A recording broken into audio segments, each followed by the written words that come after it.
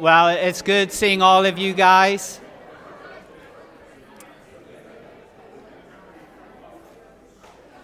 On this beautiful spring day, humid day. Praise the Lord for a little break from the cold. Before we get into the Word, let me pray for us. And let's ask the Lord to really stir our hearts and our affections. This is a very difficult text. And I think there's so much for us to learn. So let's ask the Lord to open up our eyes, our ears, our hearts. Our Heavenly Father, I thank you so much for today. I thank you for your mercy, for your grace, for your goodness. God, I am so grateful that you are sovereign and that you are in control, that you are merciful and gracious, that you are compassionate, that you are slow to anger, you're holy and just, and you rightfully punish sin. And Lord, even when we were dead in our trespasses and sin, children under wrath, you initiated our salvation by sending your Son to die for us. As you opened up our eyes, as you allowed us to hear your word, as you allowed us to understand it and respond to it. And Lord, I pray that as we proclaim your word today, as we look at who you are, Lord Jesus, the great I am, can you open up our eyes, open up our ears, open up our hearts? Lord, you know each and every one in this room. You know where we're coming from. You know what we are thinking, how we're feeling. You know the challenges and the obstacles that we're facing in life. And you even know the challenges and obstacles we are going to face in life. And Lord, I pray, can you minister to our hearts? Can you help us to walk out of here in awe of you? Can you help us to abide in your word as we read it and we cling to it and we believe it and we rest in it? And may we have life in you. So come, Lord, meet us where we are and speak. And I ask all of this in Jesus' name. And all God's people said, amen. Well, if you have your Bibles, let's turn to John. We are wrapping up John chapter 8. So we're going to start off in this morning in verse 42.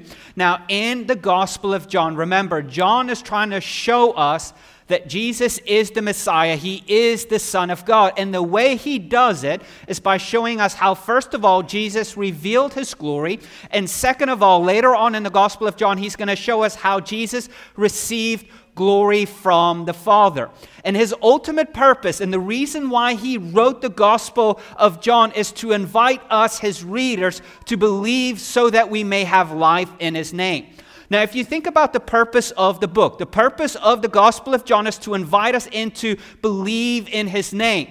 So if that's the purpose, a very common theme that we've seen so far throughout the Gospel of John is that of faith. And so far throughout the Gospel of John, we've seen many people believe in Jesus. However, we've also noticed that not everyone who believes are true disciples. We saw in the Gospel of John in John chapter 2 that many believed in him because of all the miracles they saw. However, Jesus would not entrust himself to them because they had, in a sense, untrustworthy faith. They didn't really trust them. They believed because they saw miracles, and that was about it. We saw even in John chapter 6 that many were amazed at Jesus. They were captivated by his teachings and said they believed him. However, the second his teachings confronted them and their religious bias, they were unable to follow him because they believed his teachings were harsh and difficult to accept. And so the natural question that we ask ourselves, we see people believe in Jesus and yet they have untrustworthy faith. The question is, okay, then what's the difference between real faith and false faith? What's the difference between being a genuine disciple and an unreliable disciple? And so last week, Jesus kind of answered the question. And we learned that if you abide in His Word, you are a true disciple. In other words, what it means is when we continue, when we believe, when we read, and when we cling in His Word, it is a mark of true faith and genuine discipleship. And with that, as we abide in His Word, comes glorious promises. The promise that we get is that we get to experience truth and we get to be set free. And as Jesus was having this conversation last week with the Jews were unable to believe in Him. And because of the statement that Jesus made, they said to themselves, "We are not slaves to anyone. We are children of Abraham," which means we belong to God. We're not a slave to anything. And what Jesus was doing, really, in a sense, He was dismembering this false assurance, this very thing, this lineage, this genealogy that they put their hope in. And naturally, the Jews did not appreciate it. But what was really at the heart of the issue is that the reason why they saw no need to abide in Jesus and His Word, because really they saw no need for Jesus to deliver them. And so last week, as He kind of talked about what a genuine disciple, what true faith looks like, now as Jesus is continuing having this conversation with the Jews and coming to an end, what Jesus really does is He confronts their unbelief and He gives us the reasons for their unbelief. And at the very heart, these people believed a lie, rejecting the way, the truth, and the life that stood in front of them. So let's look at this conversation that Jesus is wrapping up with these Jews. Let's see the reason for their unbelief, and then let's look at who Jesus truly is. Let's look at verse 42. It says this, Jesus said to them, "If God were your Father, you would love me because I came from God and I am here. For I did not come on my own, but He sent me. Why don't you understand what I say? Because you cannot listen to my word." Now, in the previous verse, in verse 41, the Jews just claimed that God was their Father. Now, in a sense, what they were claiming, in a sense, was true, because throughout the Old Testament, Israel was considered God's firstborn son, and God was the father of Israel. And since they are a descendant of Abraham, part of the nation of Israel, naturally they are children of Abraham and children of God.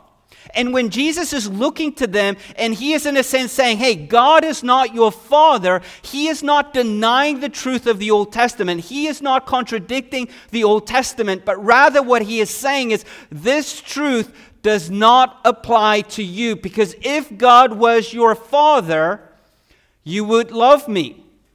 You would recognize me, because where do I come from? I come from God. He is the one who sent me. But since you do not recognize me, it shows me that you do not even know God. And what we have to understand is, in the Old Testament, being a son is more than just genealogy.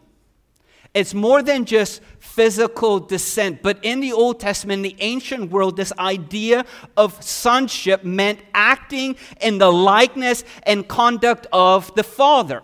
So for example, a son would follow in the trade of the father. If your daddy was a baker, you would be a baker. If your daddy was a carpenter, you would be a carpenter. This is why. Why was Jesus a carpenter? Because His earthly father was a carpenter. We even have sayings in our culture, you are just like your dad. The apple doesn't fall very far from the tree. Even though we have these expressions and we don't really fully understand them, in the ancient world, this idea of sonship was more than genealogy, but had everything to do in how you acted and how you behaved and your ultimate values. And what Jesus is saying, He's implying that the reason why Abraham, the reason why God is not your father, because you are not acting like them. You're not acting in their likeness. You do not share in their values. Because if God was your Father, you would love me. Because how does God act? God loves His Son. God sent His Son. Jesus came from God. And then in verse 43, Jesus concludes the reason why they don't understand. Look at verse 43 again. Why don't you understand what I say? Because you cannot listen to my word.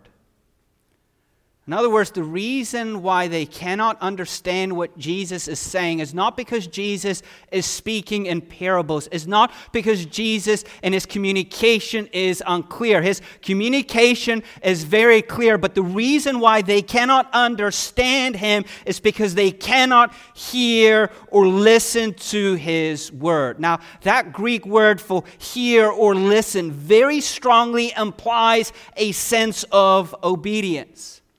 So if you're taking notes, the very reason for unbelief, for their unbelief, is because they are unable to hear and obey His word. This is why they don't understand Him. This is why they can't believe Him. This is why there's unbelief. It's because they are unable to hear and obey His word. And since Jesus has already said God is not your Father because they do not share in His likeness and in His conduct, the natural question is, okay, then who is their Father? Look at verse 44. Now you know why they want to kill Jesus. Verse 44, look at it. You are of your father, the devil, and you want to carry out your father's desire. He was a murderer from the beginning and does not stand in the truth because there's no truth in him. And when he tells a lie, he speaks from his own nature because he is a liar and the father of lies.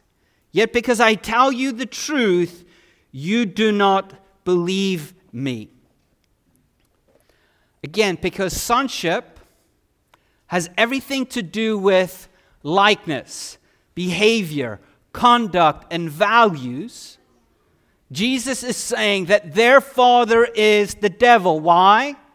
Because they want to carry out his desires. Now, Jesus gives us two desires of the devil. The first desire is the devil was a murderer from the very beginning. What was Jesus referring to the devil being a murderer? More than likely, his reference was to the Garden of Eden. With the fall of Adam and Eve by Satan, the devil successfully tempting them, he robbed Adam of spiritual life, and through him, death was brought to the entire human race. The devil is a murderer. The second desire of the devil is he abandons the truth, for there is no truth in him. Jesus says that when he lies, he speaks his native language because he is a liar and the father of lies. And just like he is a murderer in the Garden of Eden, he's also a liar in the Garden of Eden. Because God told Adam and Eve, you will surely die when you eat this fruit. And what did the devil say? You will not surely die. So either God is the liar or the devil is the liar. And what does the Bible conclude? That God is completely truthful in everything, while the devil spontaneously gravitates towards lying, since that when he speaks, he lies because lying is his native tongue. So Jesus says, you do not act like God. Rather, you act like the devil in your desires. But then what Jesus draws in verse 45 is an application as he kind of explains the second reason for their unbelief. Look at verse 45. Yet because I tell you the truth, you do not believe me. Now, bear with me here. Here's the complicated part. So let's put on our thinking hats here. Follow the argument of what Jesus is making. Why is God not their father? Because they are not acting like their father. Who are they acting like? The devil, who is their father. So in other words, what Jesus is saying is that the children of God will, in a sense, so love truth that they will believe in Jesus, because who is Jesus? He is the truth. He is the Son of God. So what would the children of God do? They will love truth because they're acting like their Father, who is truth, and they would love the Son, who is truth. But on the other hand, here's the second reason for their unbelief, if you're taking notes, is this: that the children of the devil will be so characterized by lies that they are unable to accept truth because it is truth. Let me say it again and unpack it a little bit. The children of the devil will be so characterized by lies that they are unable to accept truth because it is truth. Again, think about the argument of what Jesus is making. Who is the devil? He is a murderer. He is a liar. He's the father of lies. And then when he speaks his native tongue, and it's called lying. So in other words, he's telling these Jews that the devil is your father, and you're so characterized by his native tongue that the only thing that can come out of your mouth is lies, and you are unable to accept truth, not because you can't understand it, but because it is truth. It is uncharacteristic for you to accept it because your native tongue is that of lying. You following me? Okay. Now let's talk about us in this. Jesus gives basically two options. You're either a child of God that so loves the truth, acting in a manner of God that you believe in Jesus, or you're a child of the devil that are so characterized by lies that you are unable to accept truth because it is truth. There's only two options.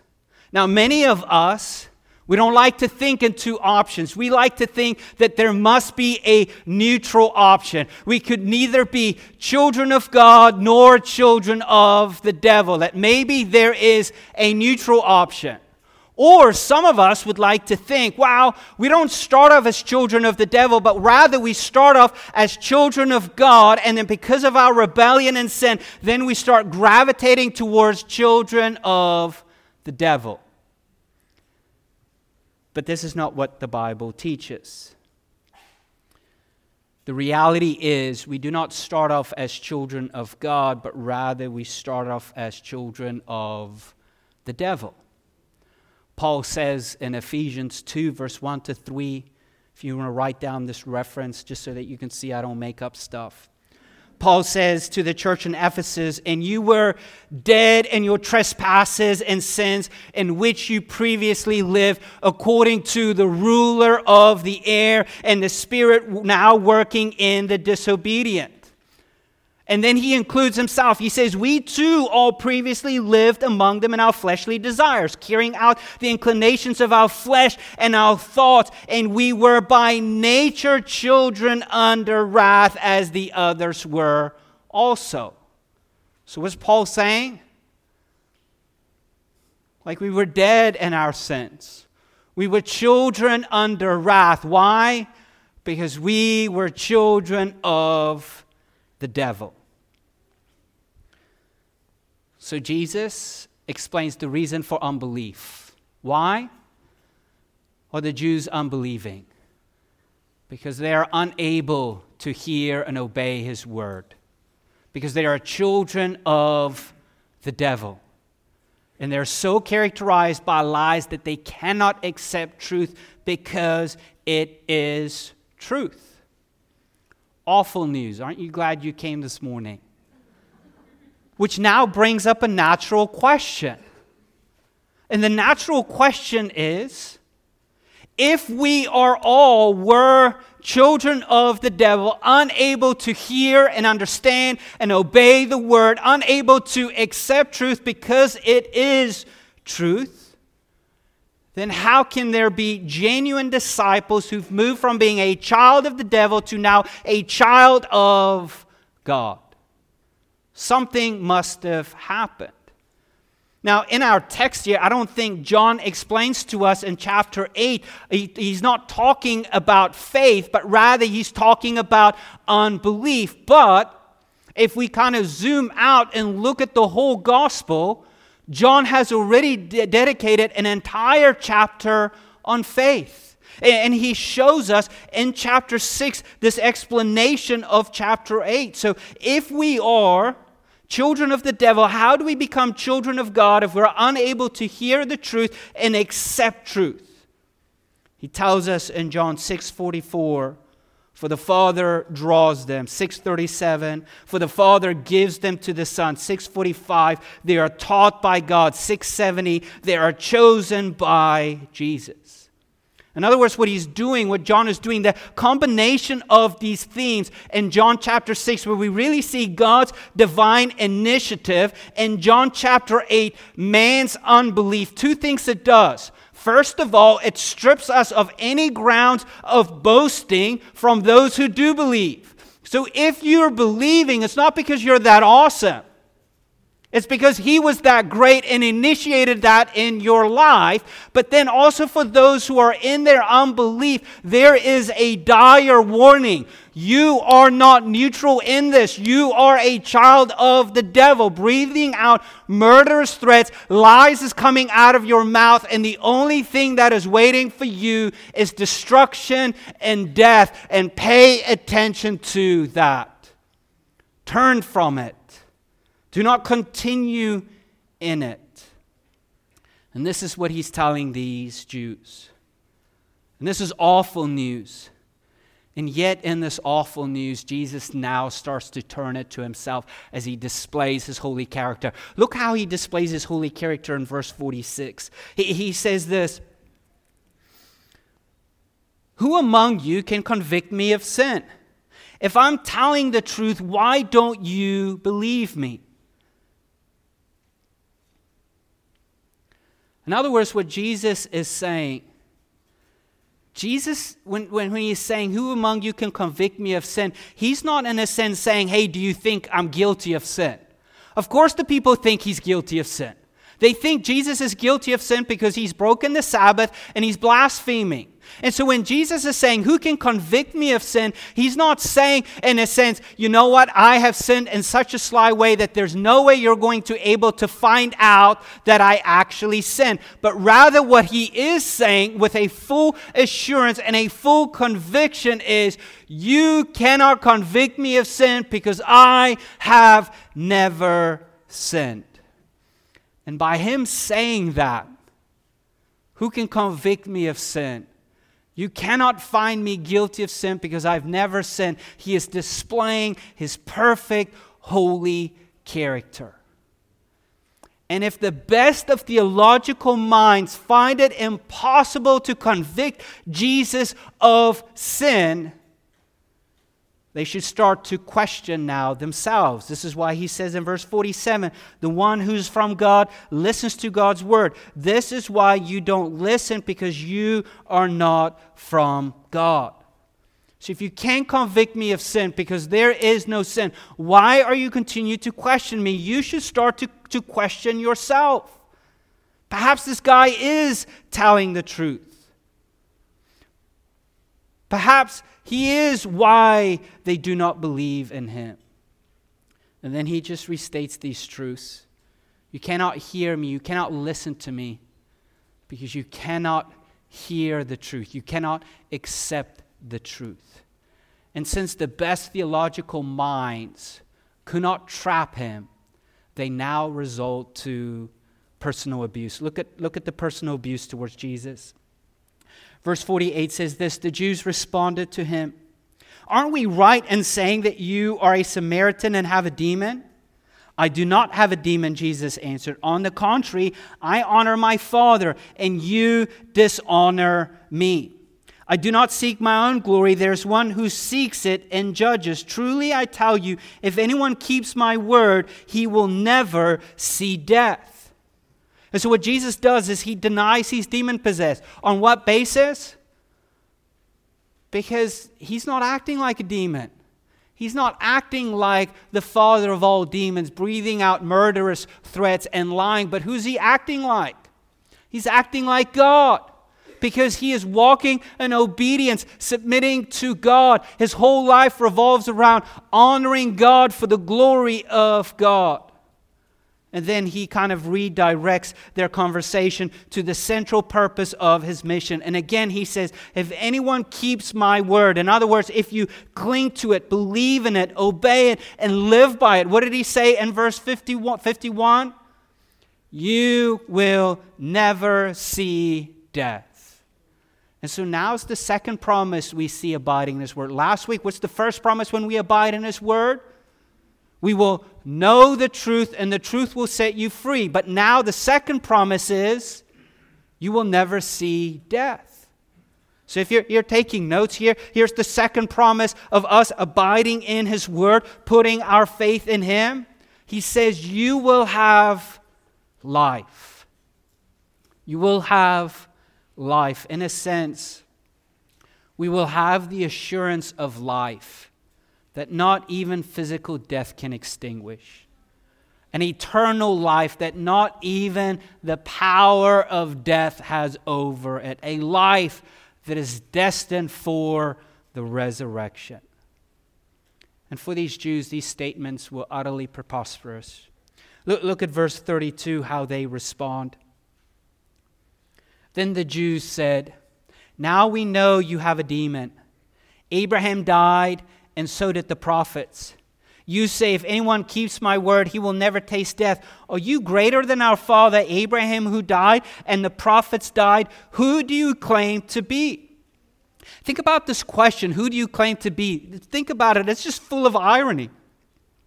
Because they're missing the central point that Jesus is making. Jesus is not claiming anything about himself. He's not making much of himself, but who is he making much of? God. His very life depends on honoring God and bringing glory to God. And now they're missing the point and say, who do you think you are? And the irony is he's not doing it. And the irony is, yeah, he's greater than Abraham. Yeah, he's greater than the prophets. And therefore Jesus responds that he doesn't seek his own glory. Look at verse 54. He says, if I glorify myself, Jesus answered, my glory is nothing. My Father, about whom you say he is our God, he is the one who glorifies me. You do not know him, but I know him. If I were to say I don't know him, I would be a liar like you, but I do know him and keep his word. Your father Abraham rejoiced to see my day. He saw it and was glad. In other words, what Jesus is doing, he's just persisting. Where does he come from? He comes from the Father.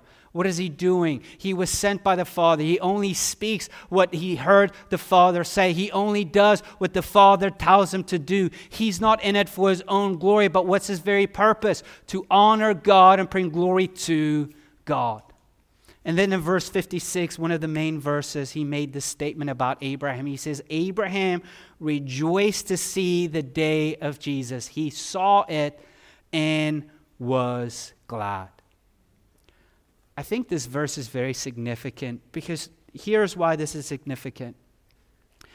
This reminds us that there's only one way of salvation, both in the Old Testament and the New Testament. From Abraham to the prophets, from the moment that Jesus spoke these words, and even for us today, the way of salvation has been and always be through Jesus. What did Abraham do? Abraham believed in God because he believed that God somehow from his offspring will provide a son where all nations will be blessed. That somehow a deliverer, a Messiah would come and set God's people free. And what did Abraham do? He believed. He trusted in this Messiah. Did he fully understand the Messiah? No. But he certainly trusted. And Jesus tells us, the text tells us that Abraham saw it and he was glad. And even though scholars do not agree what exactly Abraham saw, I do think we can with certainty point to the fulfilled promise of God that were made to Abraham.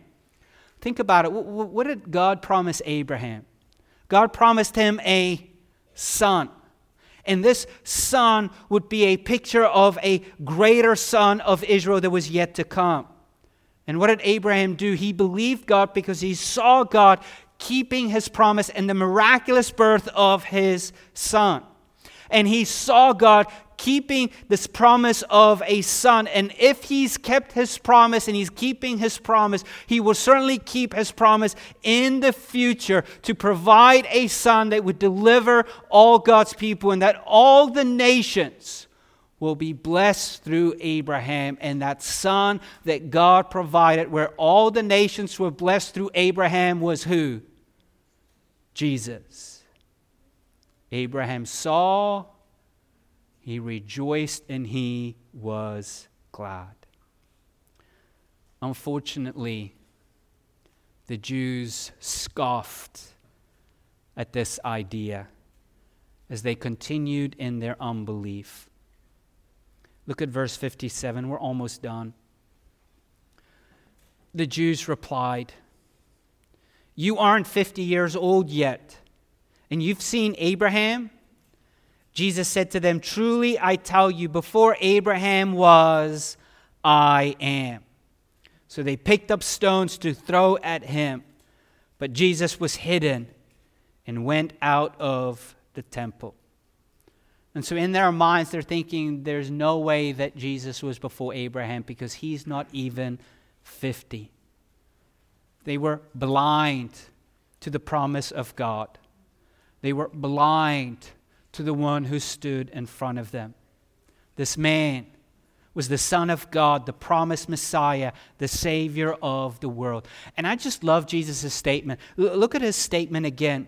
He says in verse 58, "Truly I tell you, before Abraham was, I am." Now, in a sense, it would be simpler for Jesus to say, "Before Abraham was, I was." But he doesn't. He says, "Before Abraham was, I am." Which means that I am statement carries with it a lot of significance and a lot of weight. Because who revealed himself to Moses in the burning bush as I am? God. So what is Jesus doing in a sense saying, before Abraham was, I am? He is invoking the covenant name of God. The name that God revealed himself to Moses, I am. Now Jesus is implying that title to himself. So if you're taking notes, this is what Jesus is declaring. Jesus was declaring himself to be the eternal, self-existent, self-sufficient, covenant-keeping God. The God who revealed himself to Moses, the God who revealed himself to the people of God. He is the great I am, the eternal one, the self-existent one. In other words, no one created him. The self-sufficient one. He is not dependent on anything or anyone, and he is the covenant-keeping God. Now, their response should have been that of worship. But instead, how did they respond? They wanted to kill him. Why? Because they are children of the devil. Because the devil's desire is murder.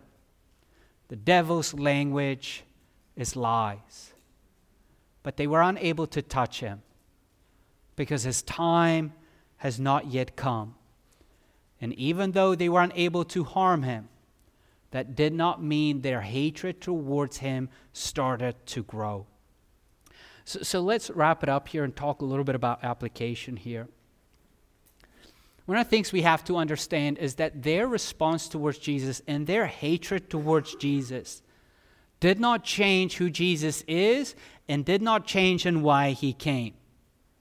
He is the eternal God, the gracious, compassionate, merciful, loving, holy, and just God. He is the fulfillment of every promise in Scripture. He is the hope of all of the world, and He came to live a life we could not live so that He could die in our place for our sins, taking on our penalty so that He can satisfy God's wrath that was geared towards us so that we could be reconciled to God. And what John is doing, and what Jesus is doing in this text, He is inviting people to believe in Him. He's inviting people to abide in His Word so that you will never see death. So here's the application. Here's my fear for us.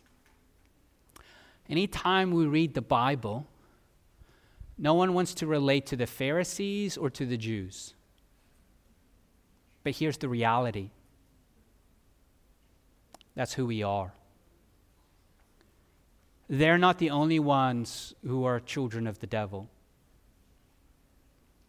Us, apart from Christ, are children of the devil as well. Our desires is to kill and murder. Our native tongue is lying. Why do you think lying comes so easy? Because we are children of the devil. And what I don't want you to do is, I don't want you to be like these Jews who claim to be children of God, but in reality you are children of the devil.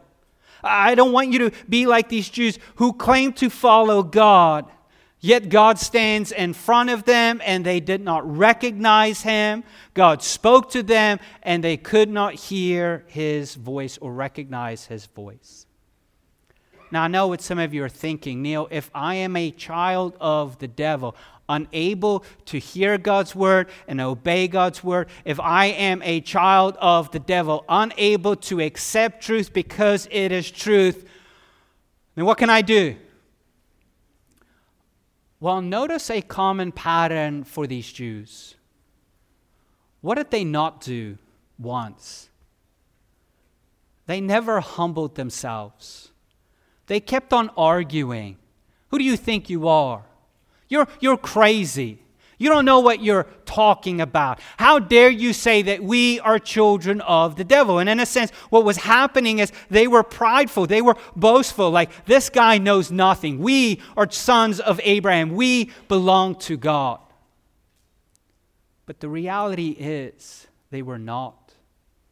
And so I'm talking to you, if you don't believe in Jesus, you are not neutral in this. You're either a child of God or a child of the devil. And if you're a child of the devil, the reality is what I'm saying to you, you cannot hear it, you cannot obey it, no matter how hard you try. You cannot accept it because it is truth. You're like, well, what am I supposed to do? Humble yourself before the Lord. Say, Lord, I know I can't hear this. I can't understand this. I can't obey this. I can't accept this. I need you to open up my eyes, my ears, and my heart. Recognize where I'm from.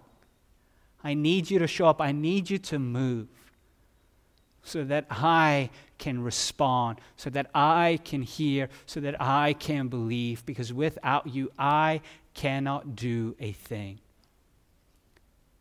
See, salvation doesn't come to the proud. It comes to the humble. And what does the Bible say? When you humble yourself before God, what does He do? He'll deliver you. He will hear you. He will respond to you. So what I don't want some of you to do is walk out of here like these Jews with a false sense of assurance, thinking you belong to God, but you don't. So how do you investigate that? How do you look at that? Are you abiding in His Word? Are you clinging to His Word? Are you resting in Christ? Are you looking to Him or are you trusting yourself? Those are all indicators. And if not, then humble yourself and turn to Him and see the Lord who promises to do a mighty work, to do a mighty work in you, to take you who are a child of the devil and make you a child of God through what Jesus has done on the cross. And then for those who are in Christ, who are children of God, may we be a people who continually believe in Jesus. May we be a people who continually cling to Jesus, recognize His calling, answer it, and follow it. May we serve Him joyfully. May we make Him known to the world who do not understand Him. And may we, even in difficult times, rest in Him and trust Him and look to Him. Let me pray for us, and then we get ready to sit at the table. Our Heavenly Father, I thank You for Your mercy and for Your grace. I thank You for Your goodness. God, I thank You that You have sent Your Son to die in our place, to pay the penalty for our sins so that we can be reconciled to You. God, I am grateful for Your divine initiative that opens up our eyes, our ears, our hearts, so that we may hear and that we may respond. Lord, You know everyone in this room. You know those who belong to You and those who don't. And Lord, can You open up the eyes of those who don't? Can You help them to see the reality of their condition? And may they see themselves not as neutral, but as an enemy of You. And the only thing that is waiting for them is death and destruction. And may they surrender their life as they cry out for help in humility. And may You save them. And Lord, for those of us who are in Christ, You know who we are. But even in our troubles of following You, even in our struggles with sin, may our assurance never be on our performance, on what we do or where we're from, but may it be in You and in You alone. As we get ready to sit at the table, like the reason why we sit at the table is Sunday after Sunday, because we are reminded of the assurance that we have in Jesus Christ. He sets this table before us, and He invites those who have believed in Him to come and sit, not as guests, not as strangers, but as children. Children, sons and daughters of the King.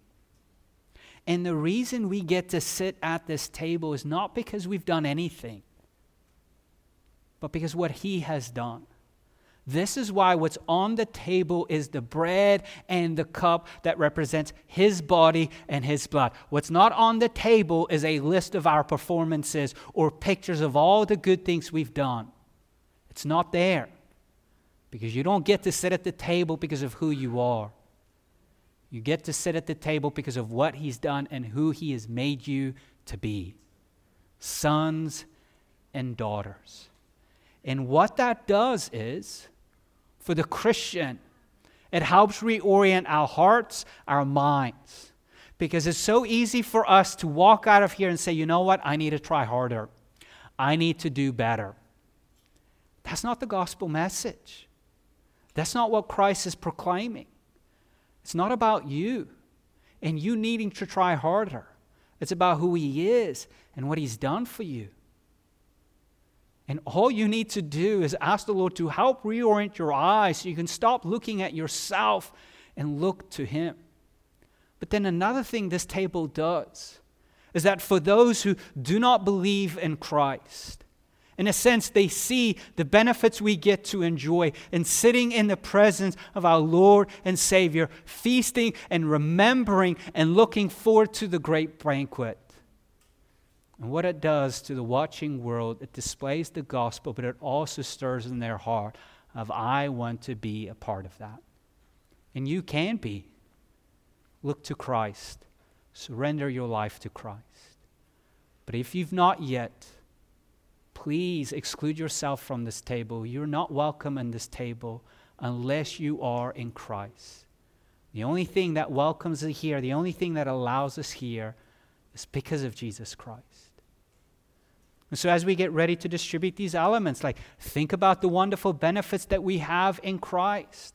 Ask the Lord to help reorient your heart and your eyes and your life, to remove distractions so that you can trust in Him, abide in Him, and cling to Him regardless of your circumstances. So let's go ahead and distribute these elements.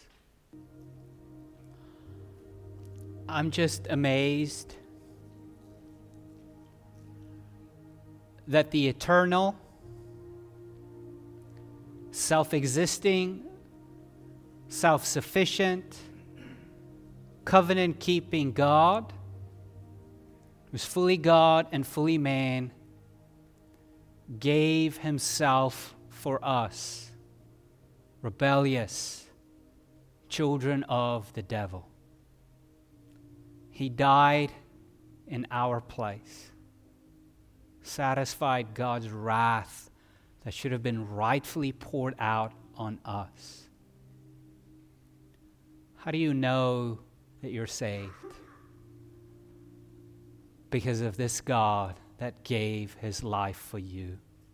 That is what your hope is in. That is what your assurance is in. This is why we're eating and drinking. We are reminded of Christ's body that was given for us. Eat it in remembrance of Him.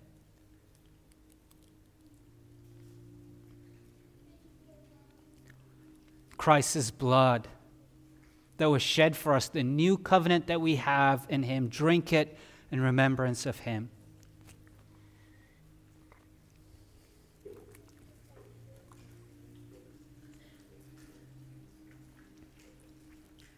Why don't you just take some time and just thank the Lord? Thank the Lord for who He is and what He's done for you. Thank the Lord for all the benefits that you have in Him.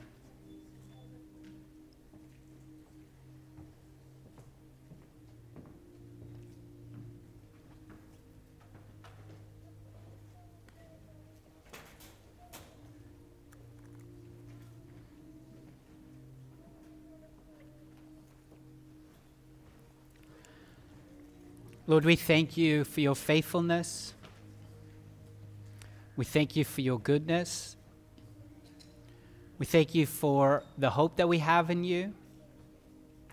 We thank You for the salvation that You've accomplished for us. We thank You for the assurance and for the peace that we have in You.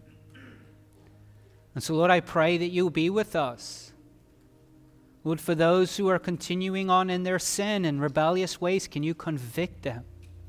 For those who are struggling in their sin and feel like giving up, Lord, can You encourage them? Can You strengthen them? Lord, help us to trust in You, that You who began a good work in us will finish it. And Lord, help us to fix our eyes on You, the author and the perfecter of our faith. May we run this race with endurance, as we cling to You, as we trust in You, as we believe in You and rest in You. We ask all of this in Jesus' name. Amen. Can we stand and can we worship the worthy Lamb of God?